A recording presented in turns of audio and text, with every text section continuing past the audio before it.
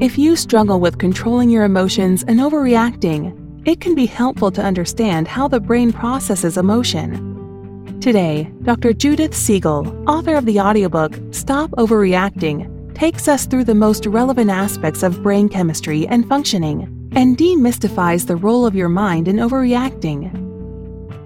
Hi, welcome to Your Great Journey.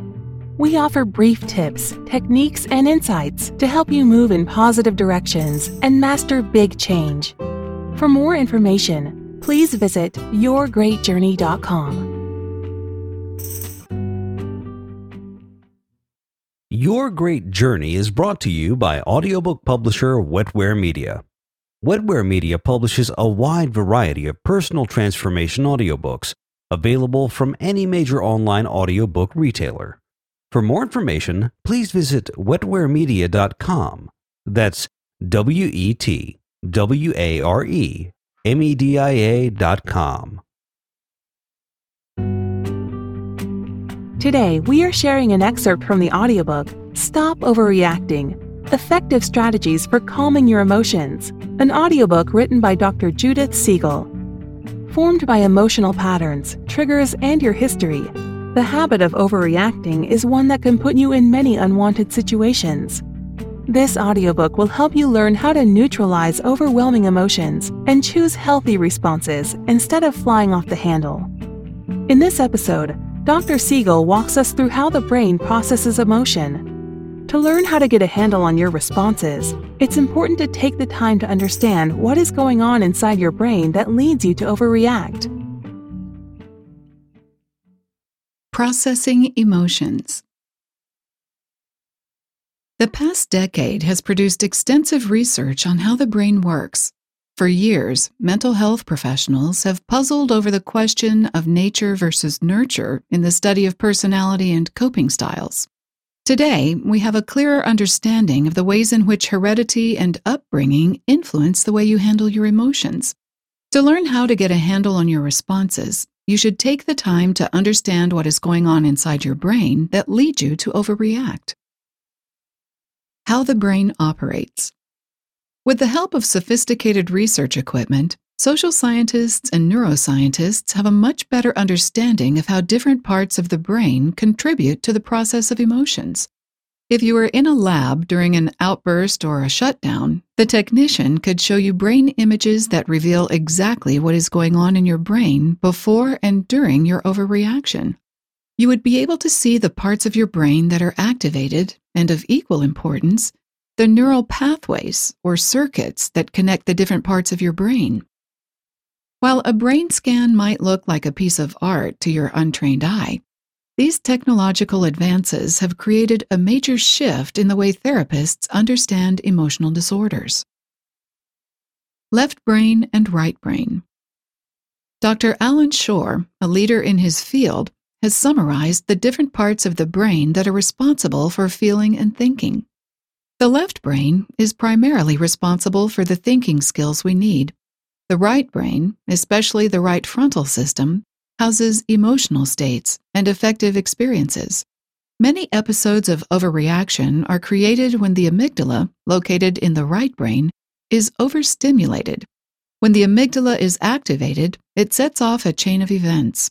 Most important is the production of noradrenaline and neurohormones that contribute to a state of heightened arousal. This happens in a split second, and you may not even notice the changes in your body that this creates. In this state of heightened arousal, you are stimulated to respond in ways that have been genetically hardwired into the human species.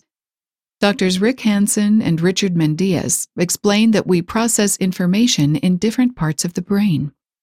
The amygdala primes our bodies to rev up so that all of our available energy can help us fight or run away if we need to.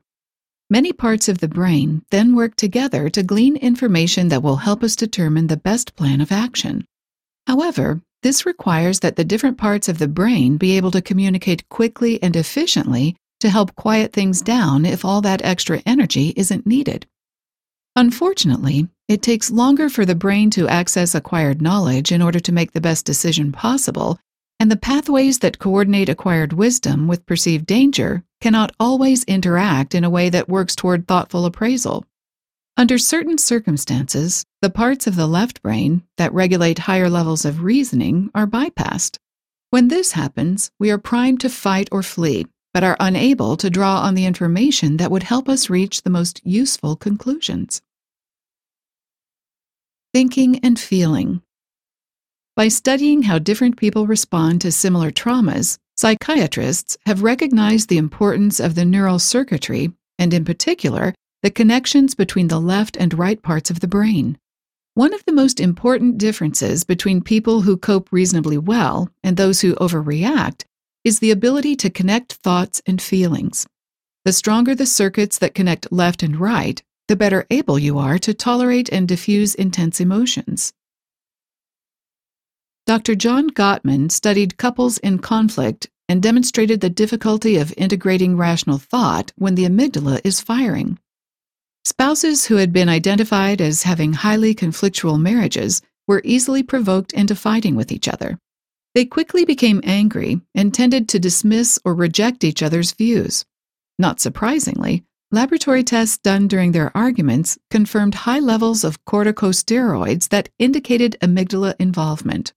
After their arguments were interrupted and they'd had time to calm down, their stress hormones and other physical markers returned to normal levels.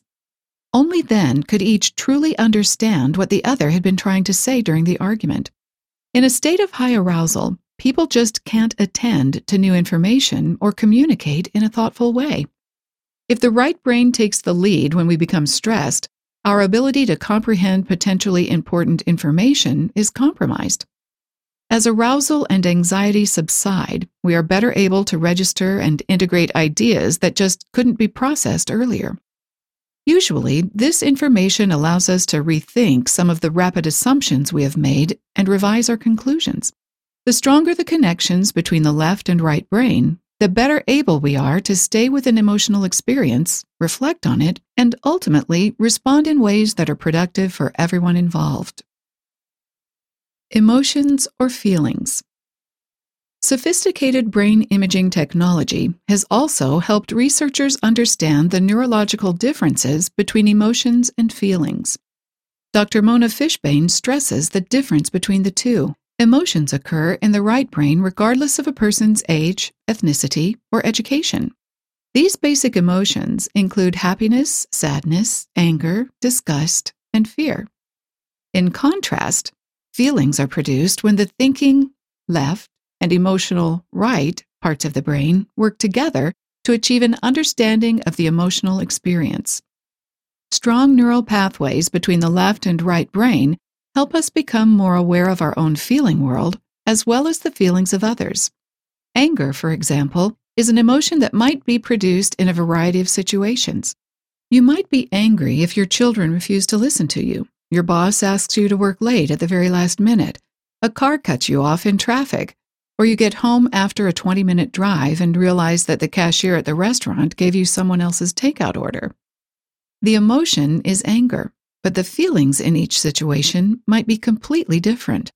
When your children disregard your authority, you might feel resentful that you now need to become the bad guy and enforce a punishment.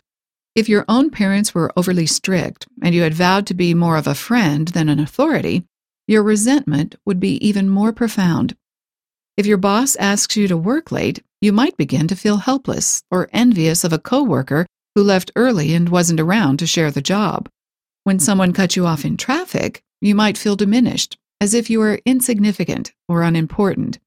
It might remind you of times when people assumed that you wouldn't stand up for yourself and took away things you were entitled to.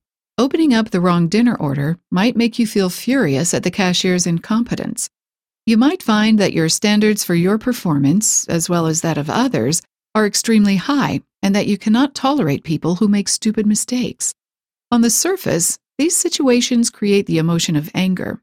Below the surface, they create feelings of resentment, envy, worthlessness, and lack of control. Self-awareness. When it comes to self-awareness, there is a wide spectrum of ability. At one end, there are people who seem to have easy access to a full range of responses. They can identify dozens of different feeling states and can even sort through a combination of different feelings that are operating at the same time. At the other end of the scale, there are people who seem completely cut off from feeling state awareness and instead only register the facts. They may have intense emotional reactions, but they have little or no ability to describe or even focus on the way that they feel before or during the event. They can tell you what they think, but not what they feel. Once again, the connections between different parts of the brain seem to make all the difference. Researchers have identified the brain processes that help us connect emotional reactions with working memory and language. Other researchers have examined the neural circuits that connect the parts of the brain that generate emotion-based impulses with the parts that store the working memory we rely on to make sound decisions. Without the ability to think about how our emotional responses will impact our future, our judgment is simply not there to guide us. Many rash actions that we deeply regret are created when the impulses generated in the amygdala cannot be processed by particular parts of our brains. However, it is possible to strengthen the necessary connections so that recognizing, naming, and weighing consequences can work together more smoothly. Thanks for listening to this excerpt from the audiobook, Stop Overreacting: Effective Strategies for Calming Your Emotions. You can purchase the complete audiobook from any major online audiobook retailer. If you'd like more information, please visit yourgreatjourney.com. Please be sure to subscribe to the show so you don't miss an episode. And if you like the show, please rate and review it. And please share it with friends who might also enjoy it. Thanks for listening. Your Great Journey is brought to you by audiobook publisher Wetware Media. Wetware Media publishes a wide variety of personal transformation audiobooks available from any major online audiobook retailer. For more information, please visit wetwaremedia.com. That's WETWAREMEDIA.com.